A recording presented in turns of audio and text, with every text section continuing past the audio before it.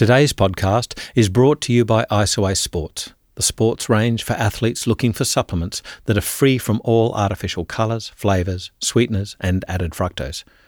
Intense physical training programs place significantly higher nutritional demands on sports people, and Isoway Sports are committed to providing pure nutritional ingredients that are truly complementary to a healthy, active lifestyle. You can visit isowaysports.com.au for more information.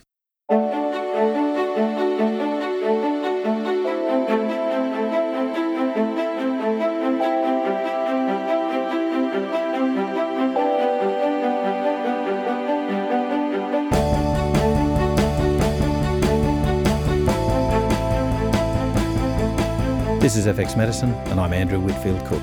And joining me on the line today, all the way from sunny Lismore, is Chris Oliver. Chris has a Master's in Ag Science, Nutrition and Public Health, and he's a registered nutritionist.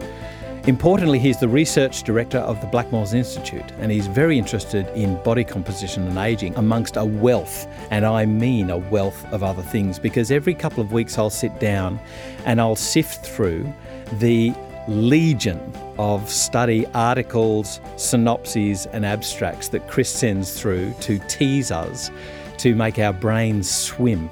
So I'd like to welcome you heartily to FX Medicine, Chris. Thanks, Andrew. Now, Chris, today we're going to be talking about the importance of sarcopenia and how important it is to maintain a healthy muscle mass for healthy ageing and longevity. So this has been an area of interest for you for a long time, yes? Yeah, it has been, yes. Just before we go into that, can I just ask you to give our listeners a little bit of background into your education and what drew you to nutrition from Ag Science? Well, I've always been interested in nutrition, but coming from a family that has a farming background, I did Ag Science. I don't have a Master's in Ag Science. I have a Master's in Public Health, but just got a degree in Ag Science. Gotcha. But, from a farming background, that's what I initially wanted to do. But actually, in that year, in my final year of Ag Science, I actually did a small trial on vitamin C and glucose in humans, and that's like just spurred me on, interestingly, into wanting to work further in nutrition. So I went from that course to work for Blackmores, and then went back and did nutrition at uni, and then went back to Blackmores, but via working in HIV research for 3 or 4 years. Oh, really? And that's where I encountered doing work in body composition, and that's really sparked my interest since then. Now, that's crucial in HIV because the extremely toxic, poisonous drugs that they have to give these HIV sufferers, they have to work that out from muscle mass, not body mass, correct? To be honest, where they are with quad therapy and all that kind of thing is that I was there in the late 1980s. And at that stage, really, all they had was AZT was just the only thing that was on the go at that point. But one of the critical things at that juncture was this thing called HIV wasting syndrome, and it was people just losing a lot of muscle and often being the cause of death, if you know what I mean, in AIDS patients. So we actually did a longitudinal study looking at at body composition in people who were relatively asymptomatic and just seeing whether there were changes in body composition preceding the onset of full AIDS. Yeah. Okay, so basically their body composition affecting their immunity. Well, the theory was, and I think we had a little bit of evidence, so it's controversial, is that there may have been changes to muscle mass preceding them actually their decline in T-cell counts and before the onset even of other disease, if you know what I mean. So it could, and looking back on it, it could be that it just could have been a generalised high inflammatory state, if you know what I mean, driving things. At that stage, we actually didn't have a look at a whole lot of inflammatory markers. But, so that was like a very interesting period. And then I guess after that, seeing the impact of muscle on people's, particularly their quality of life, particularly a lot of the patients we had at that point, gay men were very body conscious, and to lose that condition is very upsetting. But then to translate that later on, just with my elderly parents and other elderly relatives and that, and looking at the impact of ageing upon body muscle function, quality of life, was also began to draw on the dots and saying, well, this is just not in diseases like HIV or cancer, but this is an ageing thing. And it was around that time, actually, that someone actually coined the term sarcopenia to describe it. Yeah. So let's talk about that term, sarcopenia. What exactly is it? Well, it's originally it was. I'll just give you a definition. It's characterised by progressive, and generalised loss of skeletal muscle mass and strength, with a risk of adverse outcomes such as physical disability, poor quality of life, and death. And I guess the important thing is originally the sarcopenia was really related around muscle mass, but now it is the combination of muscle mass and strength, if you know what I mean, which is important. Right. Yep. Because the two, in ageing in particular, there is a disconnect between loss of muscle mass and muscle strength and power. So you lose strength and power a lot more rapidly than you do muscle mass. Oh, right. Okay. So functionally, you may actually be more impaired. And it's always difficult sometimes to measure muscle mass, as you know. So does that equate with a change in fibre type? You know, the white and the red, fast, yes, slow twitch. So this is the interesting part. So if you were to have a look at when people say that you lose muscle, so you do globally, but there's more of a loss of appendicular muscle, which is the arms and legs. Yep. And there's more of a loss of leg muscle. Within the leg muscle, there's more of a loss of the thigh muscles. Within the thigh muscles, there's more of a loss of the quads. And in the quads, it's probably the rectus femoris, which you lose more. And it's those type 2 fibres which seem to be lost more or a decrease in size. Again, the science around whether they're decreasing number or sizes depends what paper you read, but there's definitely a change in the type of fibre type, which is related to particularly to power, if you know what I mean. Yeah. So let's talk about, how prevalent this is as a condition. And the first things that come to mind are we're an ageing population and we're a growing population in our girth, and that ain't muscle. Yeah, well, there's two interesting points there. So the prevalent, unfortunately, it's a bit like frailty. Everyone knows what a frail person looks like. Yeah. Trying to define it medically is very difficult. Yeah. It's the same with sarcopenia. So there have been about 4 or 5 different position papers put out as to how you measure it and how you define it. Yeah. And the prevalence really can be quite low or quite high, depending upon the type of diagnosis that is used, if you know what I mean, or the thresholds. Now, for me personally, what I'm always thinking about is trying to be at the top of the cliff, not at the bottom. Yeah.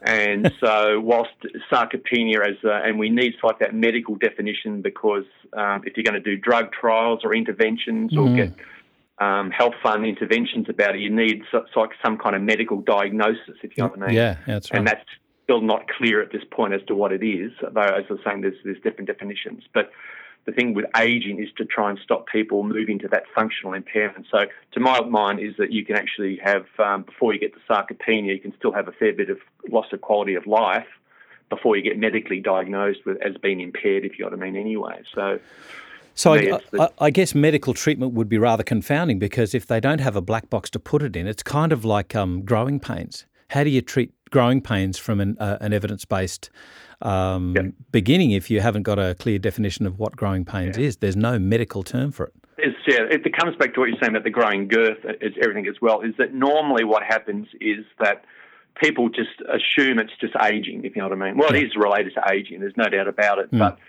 people can come into the doctor, sit down, and they appear to be well. They might be a bit overweight. You're talking about increases in our weight as a nation. But unfortunately, they don't look at the muscle component. And I think that's my big push is to say that we shouldn't be worried about body weight. We shouldn't be worried so much about being overweight when people are elderly. It's really the muscle component we need to focus on. Yeah. Because if you focus just on the fat, it's not that's really going to drive their morbidity and mortality later in life, if you know what I mean. Yeah. So the trend is basically if you're overweight or obese in middle age, definitely that's not good, or from young age. But for elderly people, that's where it becomes quite confounding, is that there's a lot of work to show that if you're probably overweight as an elderly person and acquired that over time rather than being progressively overweight since middle age, you're probably going to be better off. And some of the studies would suggest that's possibly because those people who are elderly with normal BMI actually have quite low muscle mass. Right. because what can happen over aging is that you can actually maintain exactly the same weight but be losing muscle and gaining fat. Right. So BMI slight loses its effectiveness as a measure. It's more of a measure of muscle in the elderly than it is, and in the younger people, it's more of probably an index of adiposity. Though Right. I have to stress that's on a population basis, and it's a bit fraught with danger to use it on an individual basis anytime. So just going back to that muscle versus fat ratio, if you like, Yep. I want to just check myself and make sure that what I'm saying is still correct. You know, what I seem to recall is that in your younger years, you could grow muscle cells and divide them and multiply them. And same with fat cells. If you had a high fat diet, then you could actually multiply the number of fat cells in your body. But at a certain stage, they basically became static. You had that number set for life. You could now adjust the size of those cells, whether they be muscles or fat, but you couldn't change the number. Is that still correct, or is that an old theory? You got me there. Well, I think with adipose tissue, I think that was the theory, but I think and I think there is a belief now, and you've got me on question time here, whether that I think you still can have increased fat cells, but I think muscle, I think you do, like, you peak out, and I just want to say to your listeners is that your peak muscle mass, power, strength is in your 30s. So you actually begin to decline after you're in your 30s. So you have a very slight decline, which begins to become more rapid as you age. So damn it. Yeah, that's right. One word. I say to people, damn it. You're over 30. You're already on the slide down. So unless you're intervening, that's what I was saying before about being on the top of the cliff, if you know what I mean. Yeah. We really got to get people start thinking about it in their 30s, 40s, particularly 50s. If you're not doing resistance training, that kind of thing, after 50s, and looking after your diet, you could be on a real slippery slope later on, and you need to get that muscle maintenance, muscle quality curve high early, if you know what I mean, so you don't fall into disability later on. You will decline, but if you're at a higher level, you're not likely to fall into disability, and I think that's deadly important, because what you pointed out, we're living longer, but we're going to live with a lot more disability, if you know what I mean. Yeah. We're not dying from the killer diseases now. We're keeping people alive. Yeah, exactly right. Diabetes, I will always remember when I was nursing, if you were 40 and you came in with type 2 diabetes, it was like, my God, what have you been doing, man? Now, I think I remember a paper saying the mean age of diagnosis, this was admittedly in Auckland, so there's some cultural issues there, but the mean age of diagnosis of diabetes was 15 years of age. 15 years of age. I was dumbfounded. Well, this slide fits in. If you the presentation I gave the other day, I put up some slides to show that in the last 30, 40 years, whilst our weight, everyone's concentrated on the obesity epidemic, what's also occurring is at the same weight, the same BMI, even in children, they're getting fatter. Yeah. Something has to give, and that's muscle. So we're becoming a nation, even of our children, of the muscle declining. Yeah. Now, I actually put a letter into a Journal of Cachexia and Sarcopenia saying, that this is not going to bode well for diabetes. If you know what I mean, we are going to see, and it sounds like we already are seeing, absolutely, diabetes, which is going to be diagnosed earlier because the muscle quality is not there. It's the biggest disposal unit of glucose, as you know. And if you don't have good muscle quality, you're up against the curve to start with. Yeah. So, and people are carrying around a lot more weight. They may be the same weight, but they're actually carrying less muscle, though people always seem to concentrate, they're carrying more fat, if you know what I mean. So I think for me the story is you've got to work on the muscle quality if you're going to be successful on that. As the saying, that muscle is the biggest disposal unit of glucose. So. Yeah. You talk about the various muscles, and I really did like that that gradation that you made of the various, so whether it's appendicular muscle and then the various types of the muscles and the various the groups of muscles and then the actual muscles that are degraded quicker than others. So are there then certain exercises that would be more attuned to maintaining these muscles? And I'm thinking here about things like yoga. Well, you're talking to a person who's yoga challenged, Andrew. So. Me too, mate. Don't worry about it. That in meditation, I'd love to do it, but I'm not that flexible. It just looks unco when I do it, mate. Yeah, totally with me. Well, the thing is, the interest in the legs for me in particular is that there are a lot of studies relating leg power, leg muscle to either diabetes, cognition. There's that interesting study done not so long ago with elderly twins where they followed their cognition over 10 years. And those are the twins with the greater leg power had better cognitive outcomes, if you know what I mean. Yeah. So, and the reason why is probably because of mobility, if you know what I mean. Yeah. So it's the biggest muscle area. And I've got to say in our HIV study, that's what we seem to indicate is that there seemed to be a loss of leg muscle. So when we used to get the guys to strip off the door their anthropometrics, even though that they were clinically well, sometimes you could just look and go, mate, there's something not right with your leg muscles, if you know what I mean. It's that obvious. So there is something that's the biggest area of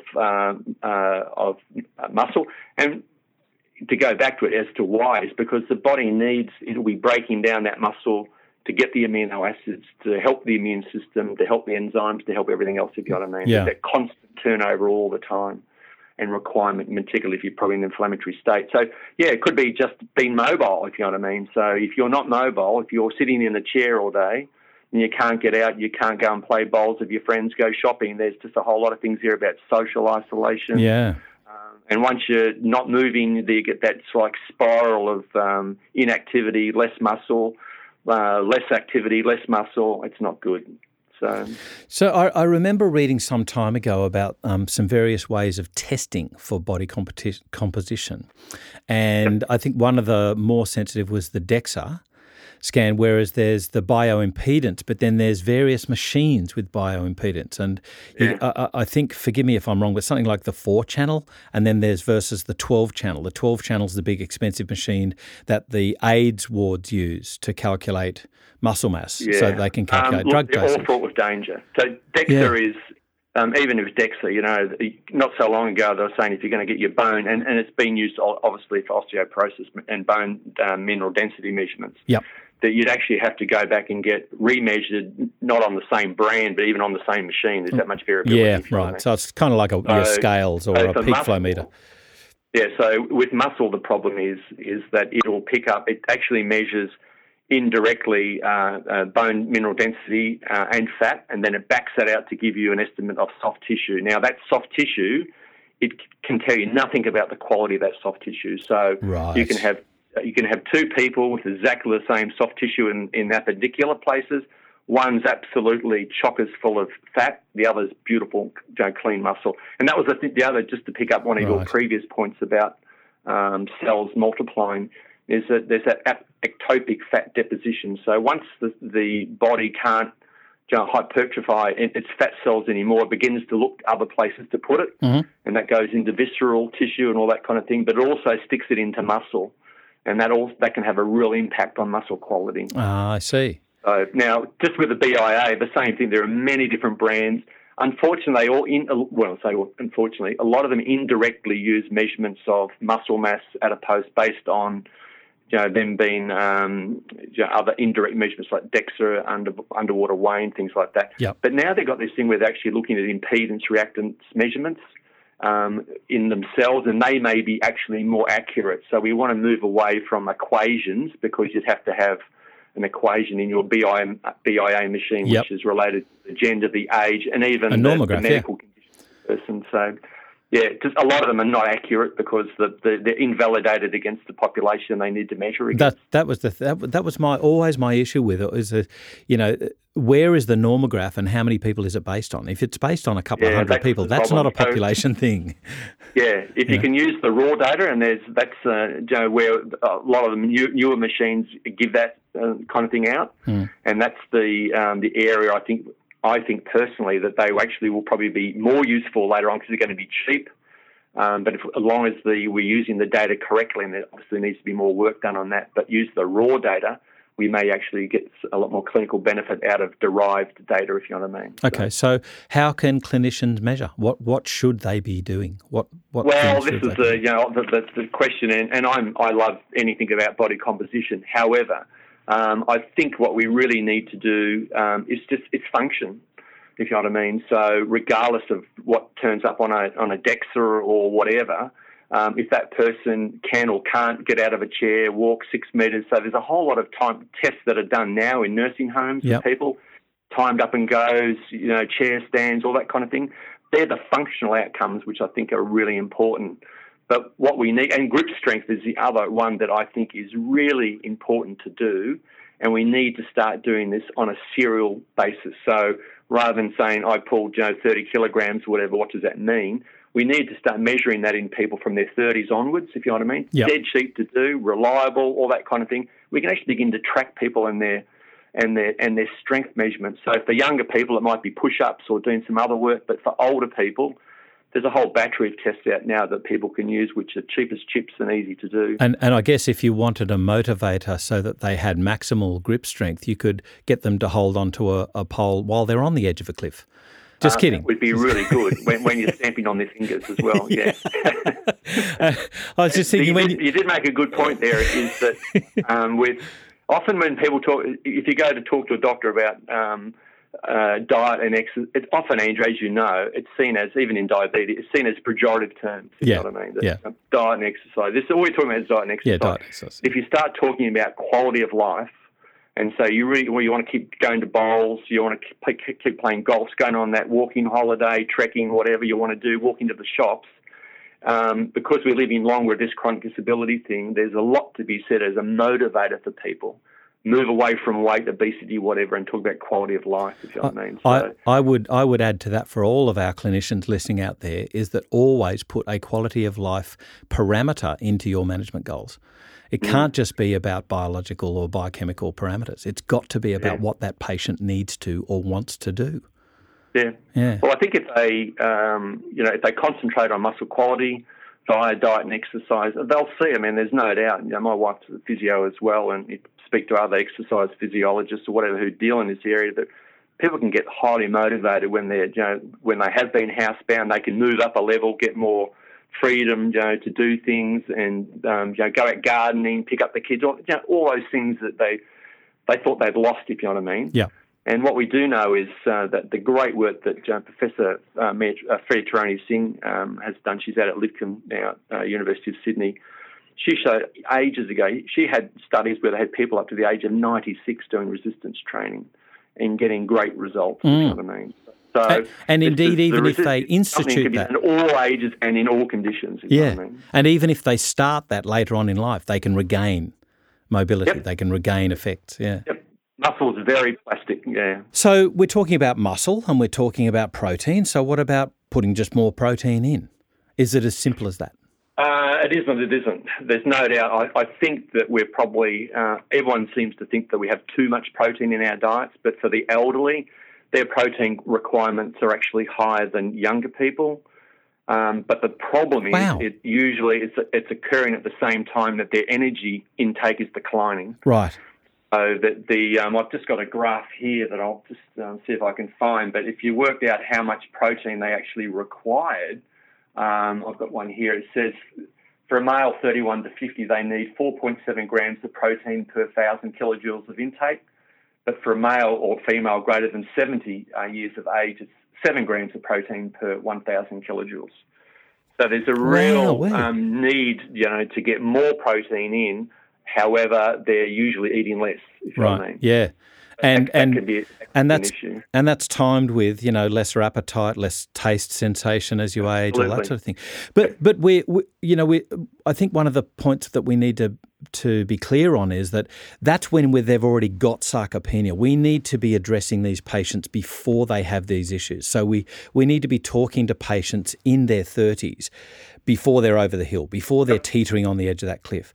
So you're talking about measuring grip strength early, looking at flexibility and other parameters of lifestyle early, And what should they be doing earlier with regards to diet? I think it's just anything that's a good diet, and we can discuss what based on Mediterranean diet, whatever. Yep. The low pasta Mediterranean diet, that is. The actual Mediterranean diet, not our westernised, bastardised attempt at it. Yeah. Yeah, and high, and one of the interesting things is that in some studies of elderly people, they've shown that omega-3 supplements can actually increase muscle strength and mass, even without resistance training. Oh, really?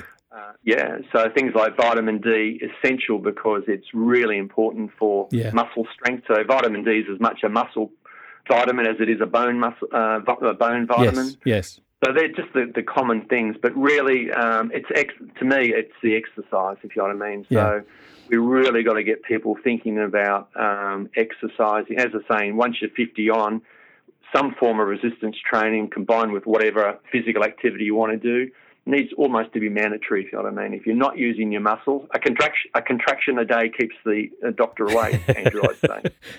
So we really need to... And the beauty about resistance training is it can be done at home. You can use dumbbells and bands. You can use kettles. You can use machines. Yeah. There's just so many different ways you can do it, if you know what I mean. Beer bottles excluded. It does not mean reaching for a heavier bottle of wine. Is that right? I don't know. That's good summer exercise, that one. But, yeah.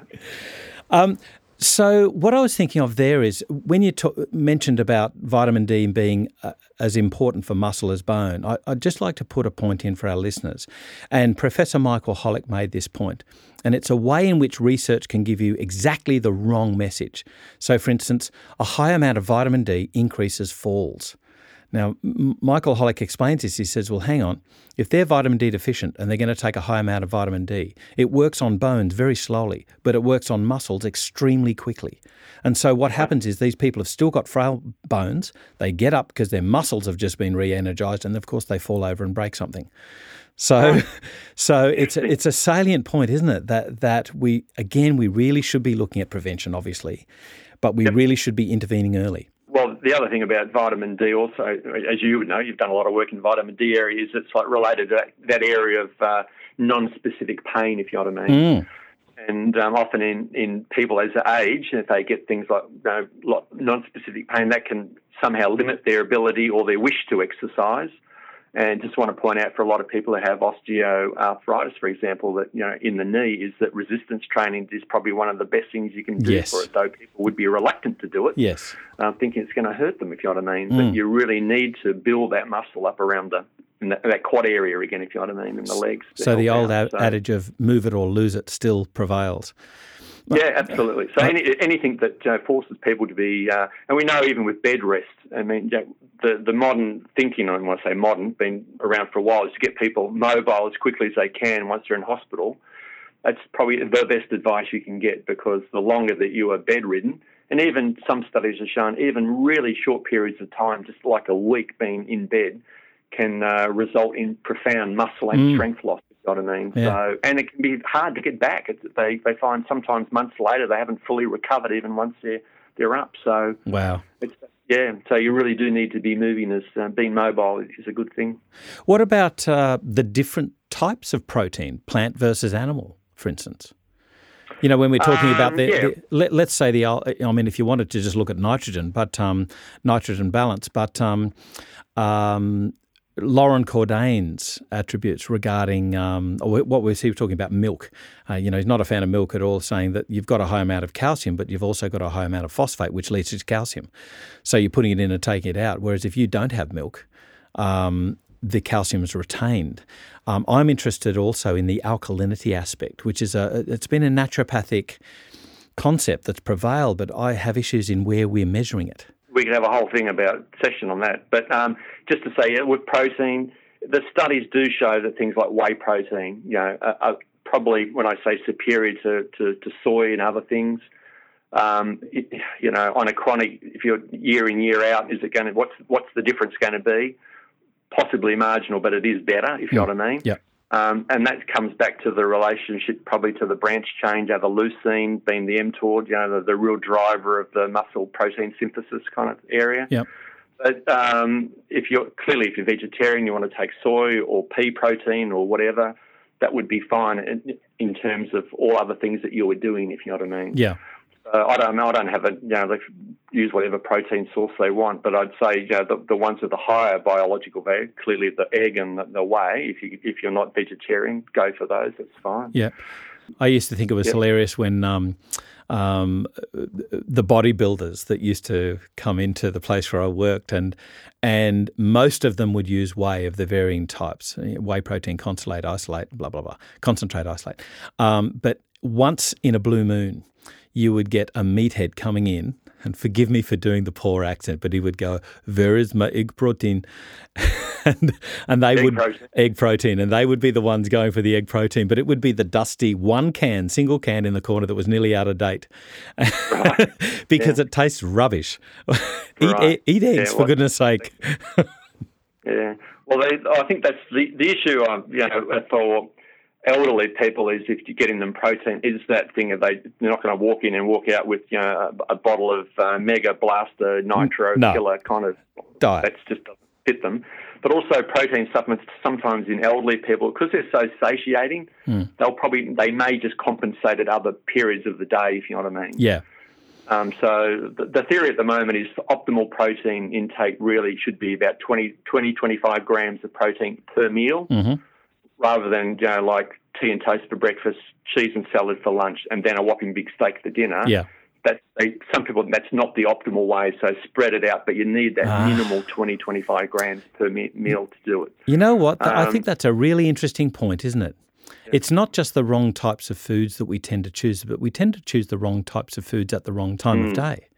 That's a very salient point. There's some work around that versus having little bits of protein throughout the day. Yep. Now, the other thing, I'd point out there's been an interesting trial done on collagen, and for many people, collagen is used, beauty products, collagen drinks for skin and all that kind of thing. But there is another collagen trial being done, published in the British Journal of Nutrition late last year, where 15 grams a day in elderly men increased strength and muscle, which is really interesting because I'll just resolve that around to vitamin D as well, because some trials with protein supplements and that they can sometimes see an increase in muscle mass, but not in strength, if you know what I mean. Yeah.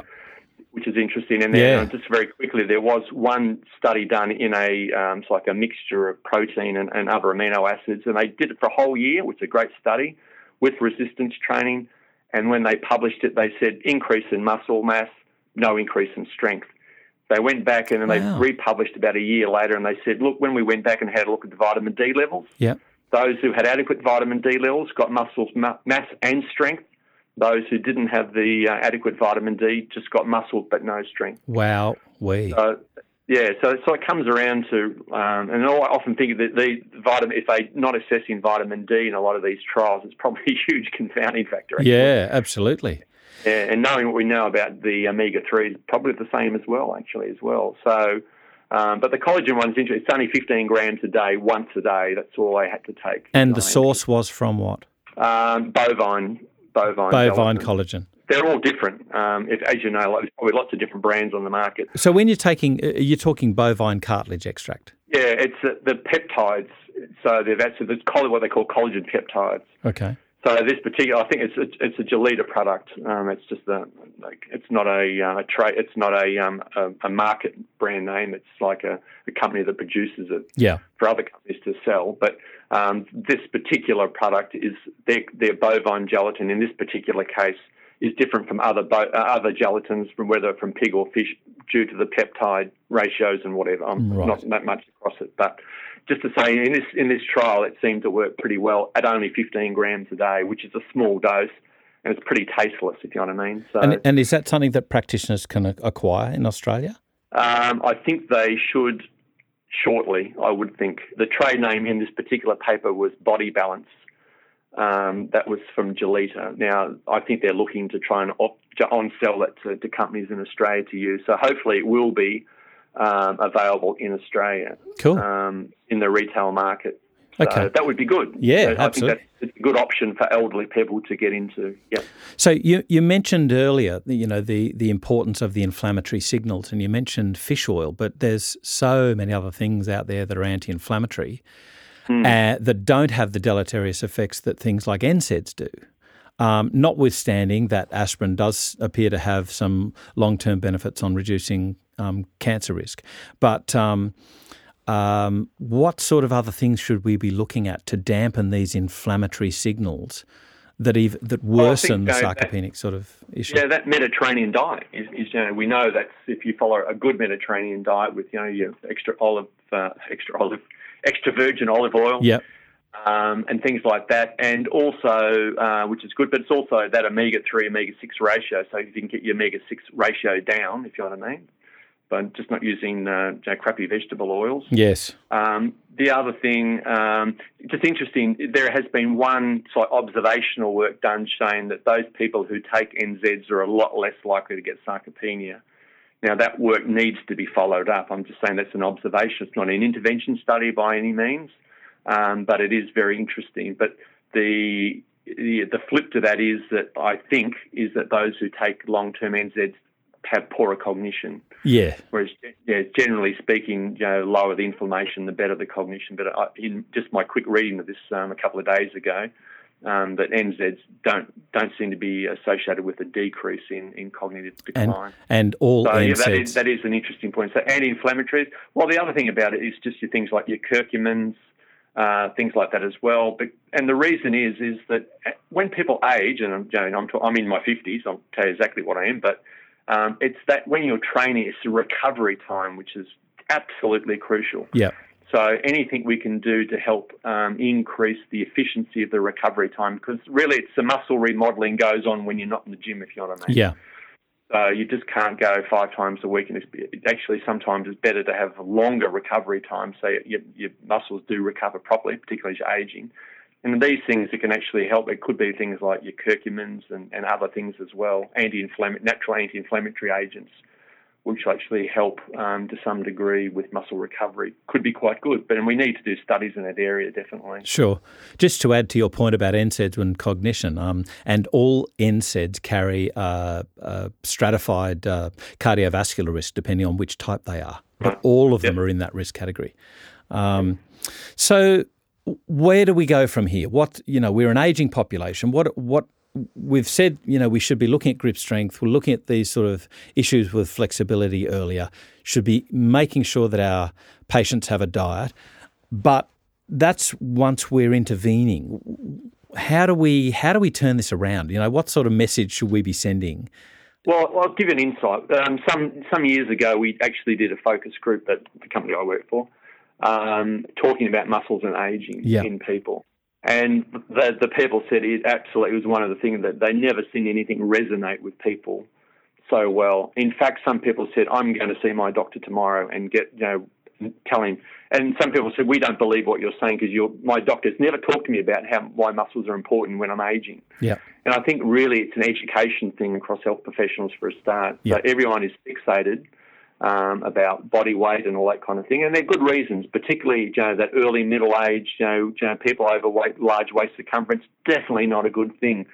But as they're getting older, those people older, we really got to focus on muscle. And a key question could be just how physically active are you? Are you exercising? Because if they're not exercising, and the research seems to show all that work by Stephen Blair and those that regardless what BMI you are, if you're physically active and engaged in exercise, it can have a major impact on your risk factors anyway, if you know what I mean. So a lot of a key question.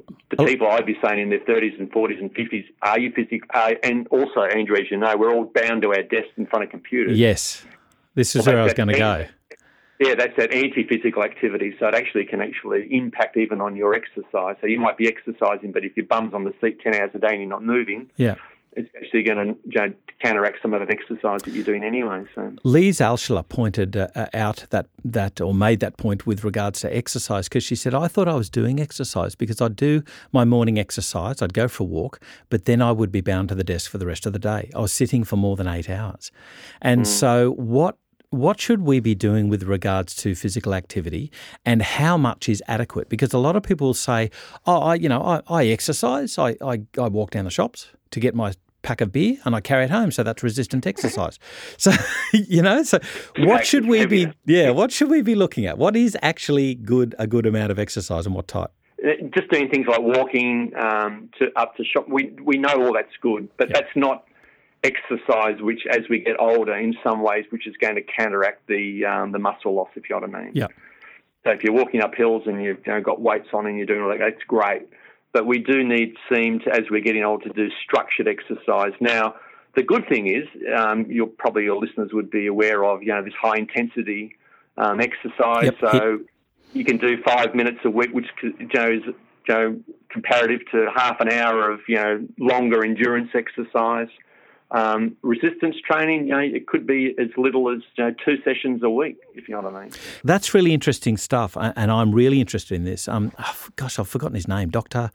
Michael Mosley? Michael Mosley, yeah. Dr. Michael Mosley. So, but wasn't he talking about that research and it was dependent on a gene, like a phenotype? Well, that's the other interesting thing. We talk about people doing exercise. Clearly, as a child and as an adolescent, I was a sprinter. I'm not long distance runner. So for me, I've never found just going out trying to get fit by running long has never worked. Boring. For me. Yeah. Well, no, it's just I just never get anywhere. I get to a certain point and I just plateau. But if I go to the gym and work out resistance training and do sprint training, I get fit that way. Then I can do my endurance training. Gotcha. You know what I mean? Yeah. So we have to match the type of exercise to the person. Clearly what they like to do, you know what I mean? Yes. But just having a round of golf, going for a walk, that's great, but it's not what you'd call, it's physical activity, but it's not necessarily exercise, if you know what I mean? Yeah. So for people who'd like to do that, and I always say, if you want to keep playing golf into your 70s and 80s and 90s and whatever, if you do resistance training, you will be able to do that, if you know what I mean? Yeah. But the golf in itself probably is not going to be enough. So, I mean, all those professional they're all training, if you know what I mean, working out and training. Yeah, they're not getting fit from the golf. Yeah, that's right. They're getting fit to play golf, if you know what I mean. Yeah, so, otherwise we'd have extremely fit pharmacists all over the country. That's right. So, I mean, any form of, I think that's, it has to be physical activity which is pleasurable to people, something which is clearly nowadays time effective. And I think that's the one thing about that high-intensity training, that even though it hurts, people seem to prefer to do something which is quick and sharp, even though it hurts, rather than on a treadmill or working out for long periods of time. And you can do the same with muscle resistance training as well. If you go and if you do have chronic disease, you can refer on to physios or exercise physiologists to get the right advice. But there's a whole that whole exercise, how you do resistance training. There's a whole genre. There's multiple genres of what is the best way to do it. Yeah. Other than to say that we need to be looking just not at muscle mass, hypertrophy, but it's the power strength that we really need to be focusing on. If you know what I mean. Yeah, but in all cases, they should be guided by somebody who's well versed in that. Yeah, I mean, the older that you get, as you're younger, you can go into the gym. People just go in and they throw a few weights around after seeing a trainer or something like that. But clearly, if you're in your 60s or 70s and you may have osteoarthritis, you may have diabetes, whatever, you definitely need to get professional advice. And I think even in Australia, over the age of 40 for males or something, 45, you actually should get a doctor's clearance before you go out and exercise. I think it might be 50, 55 for women. Yep. So you should, if you haven't done it for quite a while, you just need to go back and speak to the doctor and he'll check your heart out and do whatever and give you that kind of clearance. But there's really, as we're saying with that work by Professor Fairtrani Singh, there is no age limit or barrier really to doing resistance training in particular. And people just need to be guided how to do it. Loved your work. That's really interesting stuff that you brought up there. And I think it's pertinent for everybody. Every single patient walking into every single clinic is likely to have some sort of issue with this as they age. That's just our lifestyle now. And I just think it's so important to be aware of these issues that people will experience later, and for clinicians to be aware that they can do simple things now to keep them on track. So well done. Yeah, thank you. So Chris, thank you so much for taking us through not just what sarcopenia is, but also how it affects us and what we can do to thwart its ongoing effects. I really appreciate your work in this area and also you bringing it to the public's attention. Well done. Okay, well thanks, Ian. It's been a pleasure to talk to you. This is FX Medicine and I'm Andrew Whitfield Cook.